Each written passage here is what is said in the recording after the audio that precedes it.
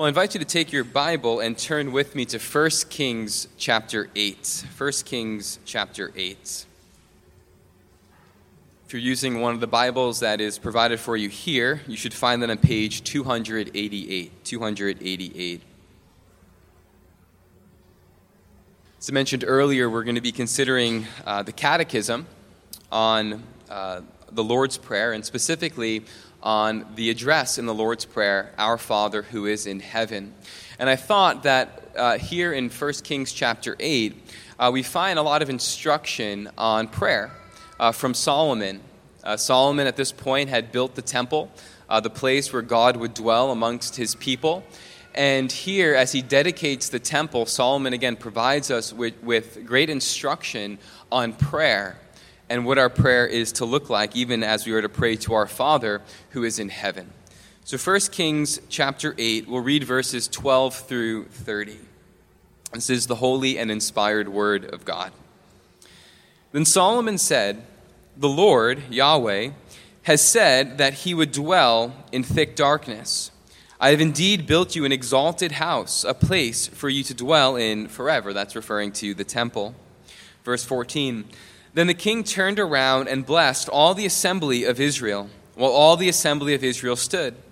And he said, 'Blessed be the Lord, the God of Israel, who with his hand has fulfilled what he promised with his mouth to David my father, saying, Since the day that I brought my people Israel out of Egypt, I chose no city out of all the tribes of Israel in which to build a house, that my name might be there. But I chose David to be over my people. Now it was in the heart of David my father to build a house for the name of the Lord, the God of Israel. But the Lord said to David my father, Whereas it was in your heart to build a house for my name, you did well that it was in your heart. Nevertheless, you shall not build the house, but your son, who shall be born to you, shall build the house for my name. Now the Lord has fulfilled his promise that he made. For I have risen in the place of David my father, and sit on the throne of Israel, as the Lord promised. And I have built the house for the name of the Lord, the God of Israel. And there I have provided a place for the ark, in which is the covenant of the Lord, that he made with our fathers when he brought them out of the land of Egypt. Then Solomon stood before the altar of the Lord in the presence of all the assembly of Israel, and spread out his hands toward heaven, and said, O Lord, God of Israel, there is no God like you, in heaven above or on the earth beneath, keeping covenant and showing steadfast love to your servants who walk before you with all their heart. You have kept with your servant David my father what you declared to him. You spoke with your mouth, and with your hand have fulfilled it this day. Now therefore, O Lord, God of Israel, keep for your servant David my father what you have promised him, saying, You shall not lack a man to sit before me on the throne of Israel, if only your son pays close attention to their way, to walk before me as you have walked before me.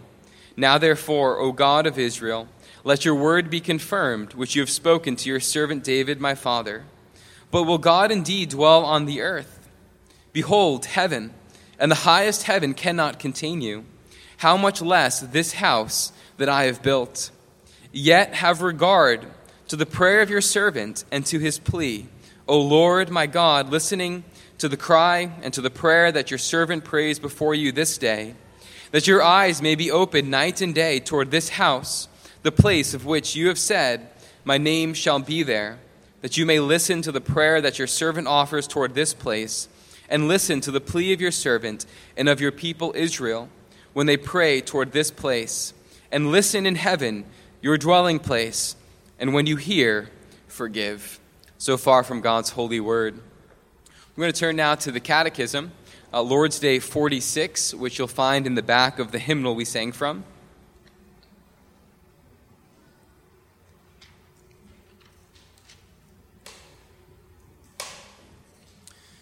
Lord's Day 46 on page 894.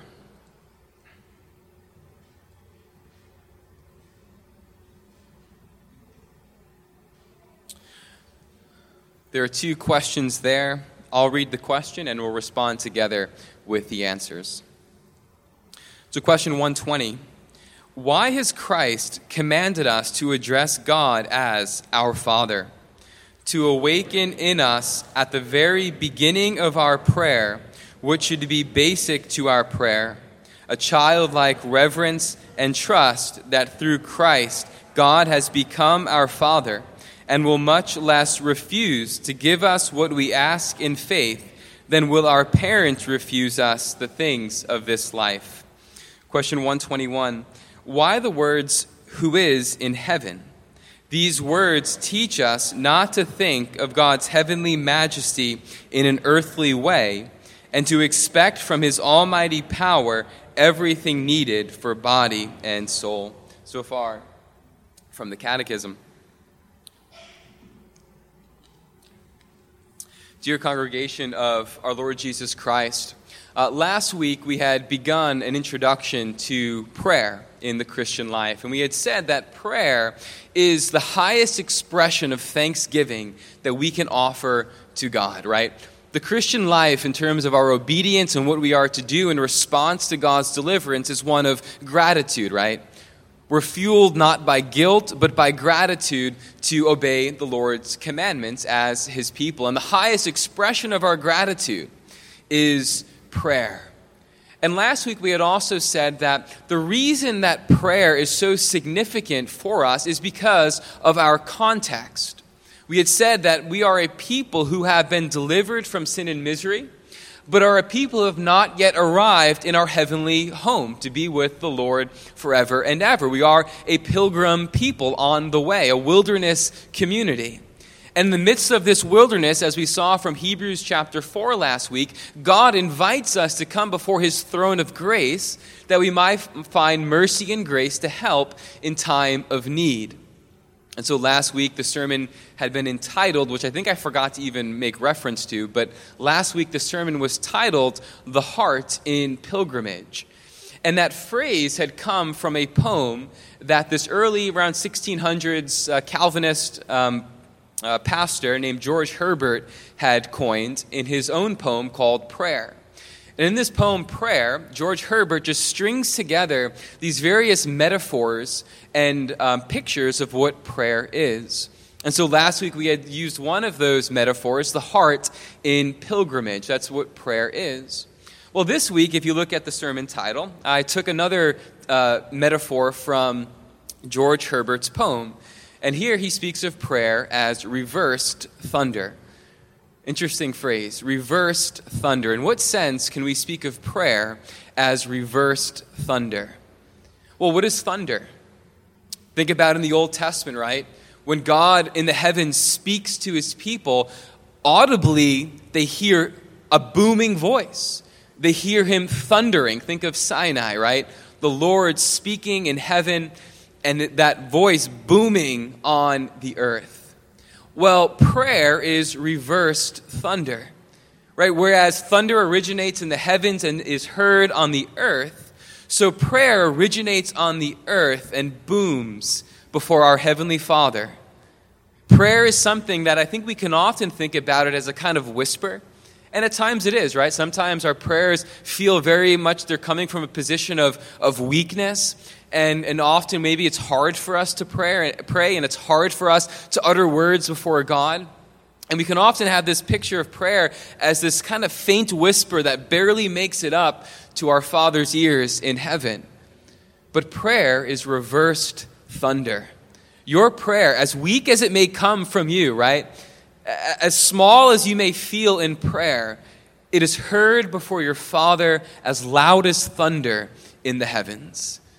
Your Father hears your prayer as it comes from this earth and it goes up into the heavens. And I think that's a helpful picture for us to think about Solomon as he dedicates the temple and gives us some instruction about prayer, and also how that connects to the Lord's Prayer and the preface to it. Our Father in heaven.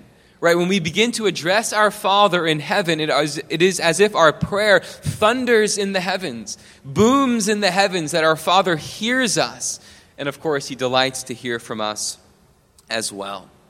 And so first, I want us to focus on Solomon, what we can learn from Solomon's dedication. And then we'll turn to the Catechism to see how that helps to flesh out further what we learn in 1 Kings chapter 8 from Solomon as well.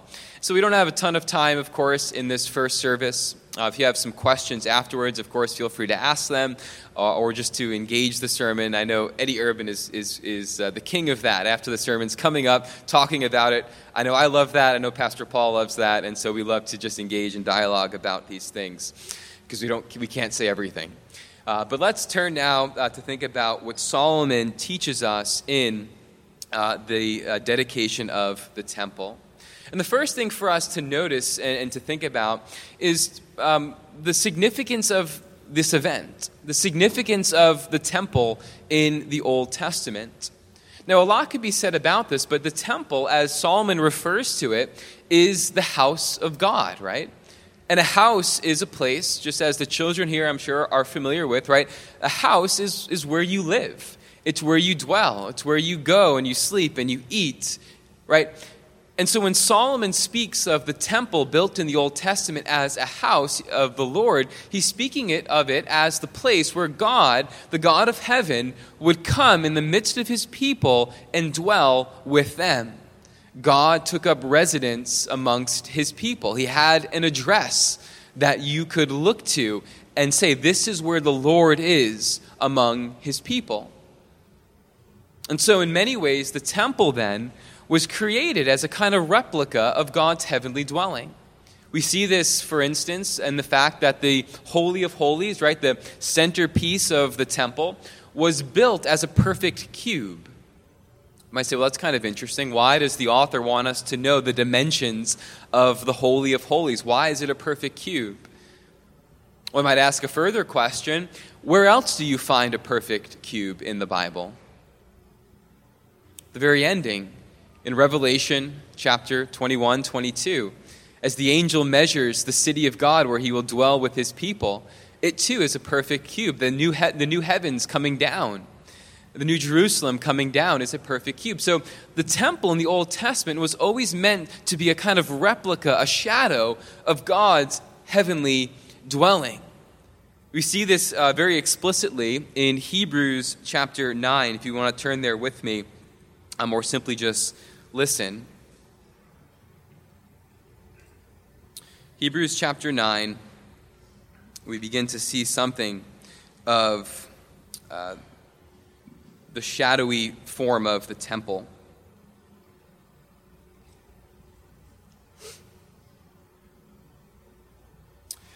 So there in Hebrews chapter 9, begin reading there. He goes on to speak about the temple. We won't read all of those verses for the sake of some time here. But if you jump down to verse 11, after he spoke about the earthly temple, he says this, verse 11. He says, when Christ appeared as a high priest of the good things that have come, then through the greater and more perfect tent, not made with hands, that is not of the creation, he entered once for all into the holy places, not by means of the blood of goats and calves, but by means of his own blood, thus securing an eternal redemption. For if the blood of goats and bulls and the sprinkling of defiled persons with the ashes of a heifer sanctify for the purification of the flesh, how much more will the blood of Christ, who through the eternal Spirit offered himself without blemish to God, purify our conscience from dead works to serve the living God? And then if you jump down to verse 23, it says there that it was necessary for the copies of the heavenly things to be purified with these rites, speaking of the earthly temple, as a copy of the heavenly things, but the heavenly things themselves with a better sacrifice than these.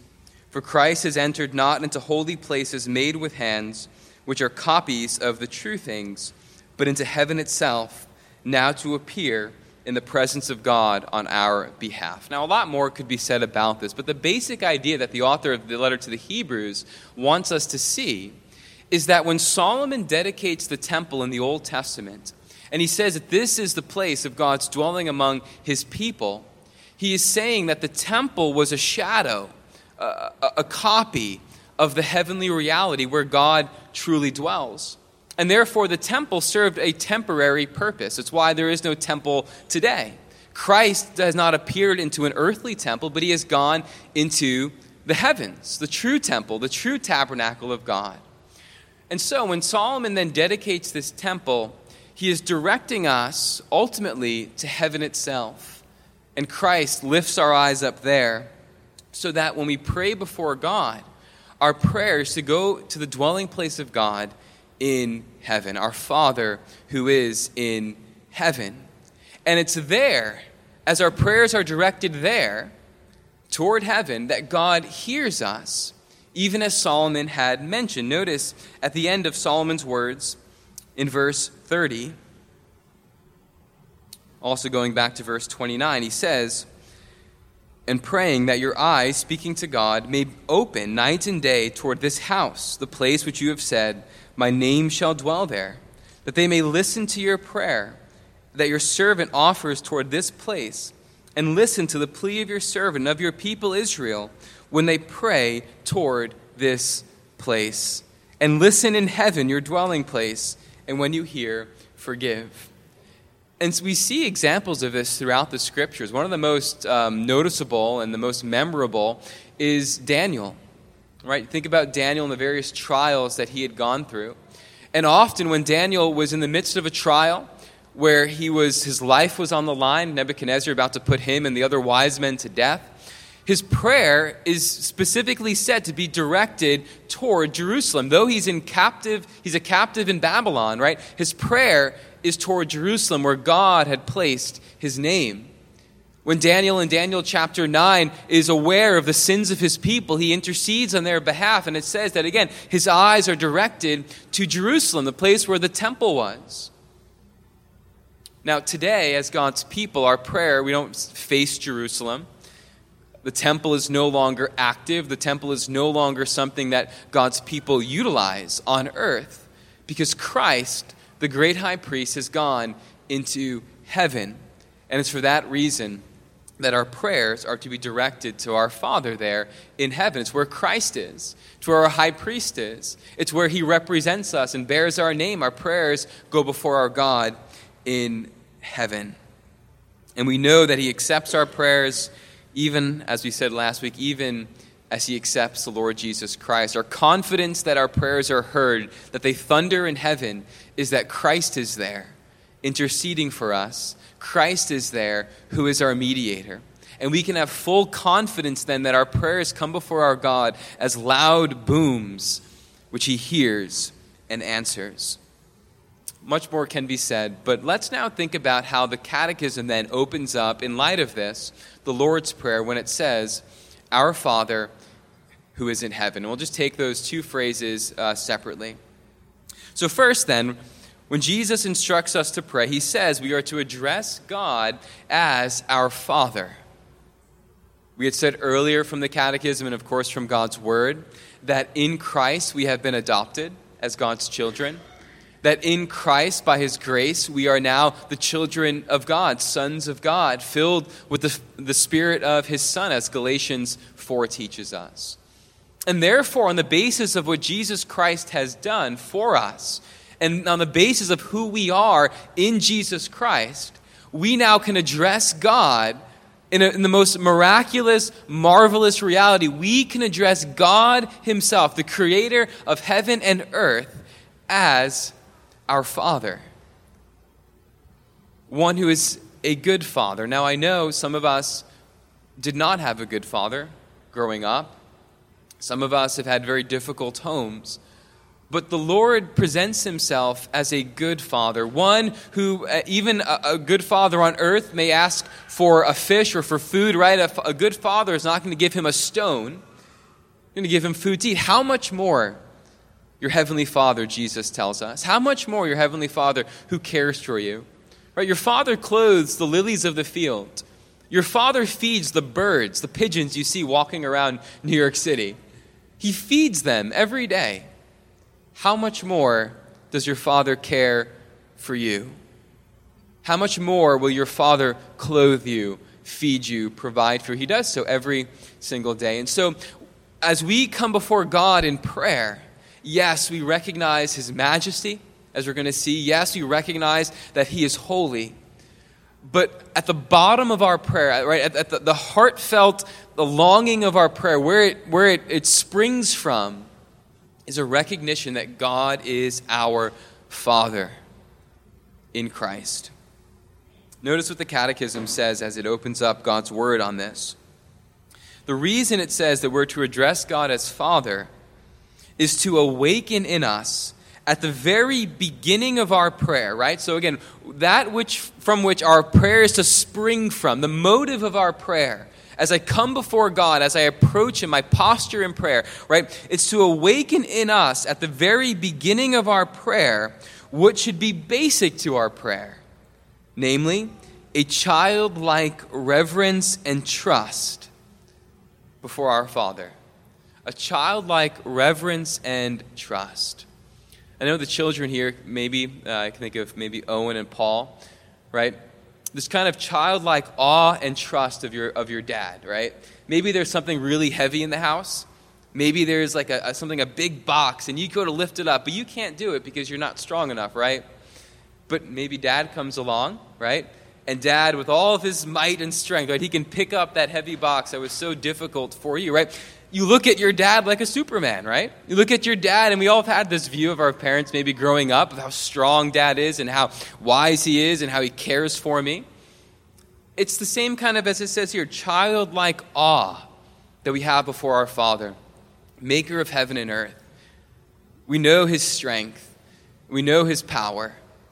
The one who upholds all things, the one who governs all things, the one who has foreordained whatsoever comes to pass. This is our heavenly Father. And so when we approach him with this childlike awe of his power and his love for us, trusting that he cares for us, trusting that he knows us. And again, this is at the heart, this is basic to our prayer when we say, our Father, childlike awe and trust.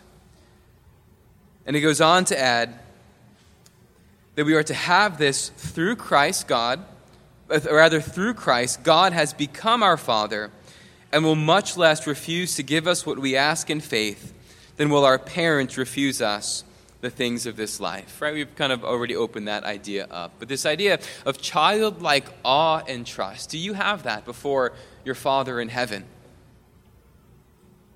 It's something for us to meditate upon and be conscious of, and it's to be basic to our prayer. And so we address God as our Father in Christ with childlike awe and trust. And the second phrase, right, we address our Father who is in heaven. Now again, why does Jesus give us a kind of location toward which, again, our prayers are to be directed? Our Father who is in heaven, right? You can simply just skip over that. Our Father, hallowed be your name. But he adds, very intentionally, who is in heaven. And again, we saw something of this already in Solomon's dedication of the temple. Our prayers are being directed to the house of God where he dwells. Right? Our prayers are directed to the house of our Father, who dwells not on earth. We don't look and are not required to bow down and look to a specific location on earth. But our prayers are directed to our Father in heaven where Christ has gone. The Catechism adds this. He says, these words, who is in heaven, teach us not to think of God's heavenly majesty in an earthly way. Right? So it gives a negative statement first, right? The reason that we're to pray to God in heaven, the reason Solomon instructed the people of God to pray toward God in heaven, and as did Jesus, is that we might not pray to God and think of God's heavenly majesty in an earthly way. John Calvin kind of fleshed this out when he said that we're not to have any earthly thoughts of God, not to measure him by our apprehension, nor to subject him to our will, but to adore his glorious majesty in humility, right? When we come before our God, we're not to impose upon him the limits of other people, right? Our own limits of our parents, limits of whatever else we might have, as if God is limited. But rather we are to think of his majesty in a heavenly way, not an earthly way. And also, not only are we not to impose limits upon God, but as we pray before him, we're also then not to impose our wills upon God, but as we're going to see in the Catechism, that God's will would be done. That we would submit ourselves, humble ourselves to the one who is above us, one who is not equal, but one who is over us, one who stands above us in heaven. And so we're not to pray and think of God's majesty in an earthly way, negatively, but rather positively. We are to expect from his almighty power everything needed for body and soul. Body and soul. Right? The Catechism begins by reminding us of our comfort, that you belong to Jesus Christ in life and in death, but also body and soul. The whole of you belongs to Jesus Christ. And again, as the theme of comfort is brought through this catechism and into prayer, we're reminded that as we come before our God in heaven, we are to pray not only for spiritual things, but also not only for physical things as well. We mentioned this last week also. Our prayers often can become simply just prayers for physical things. Lord, heal so-and-so. Lord, heal this. Lord, provide for this. And again, the Lord loves to hear those prayers. But again, there is a spiritual priority in many ways to the prayers of Paul. Though Paul himself also prayed for money to be provided for the church plants that are taking place, and he prayed that that the people of God would know bodily healing and so on, right? So Paul wasn't opposed to those things, but again, our prayers also should have a spiritual component to it. We are to pray for whatever is needed for body and soul, because it is the one in heaven who can provide those things, and only the one who can provide those things ultimately for us. And so prayer is the privilege of the children of God. And as we're going to see in later weeks as we open up the various requests in the Lord's Prayer, it's this basic posture that is to govern all of those requests. We come before our Father in heaven with childlike awe and childlike trust as his children adopted in Jesus Christ. Much more can be said, but we'll flesh that out in future weeks. But again, as we go out into a new week and we pray before our God, go before him as your Father with childlike awe and trust. Amen. Let's pray. Our Father who is in heaven, we come before you as your children, thankful for the instruction that your Son, the Lord Jesus Christ, gave us in the Lord's Prayer. Father, help us then to know you more and more as our Father, who withholds no good things from your children. You did not spare your own Son. How will you not also then with him not graciously give us all things? And so, Father, help us then with childlike awe and trust to look to your almighty power for all that we need for body and soul, and keep us ever dependent upon you. It's so easy for us to think that we have everything under control, to think that we have no needs or no weakness, and yet, Lord, we do. And so, Father, may you be near to us, and may our eyes be directed toward you in heaven, where Jesus Christ, our Lord and Savior, is. And it's in his name that we pray. Amen.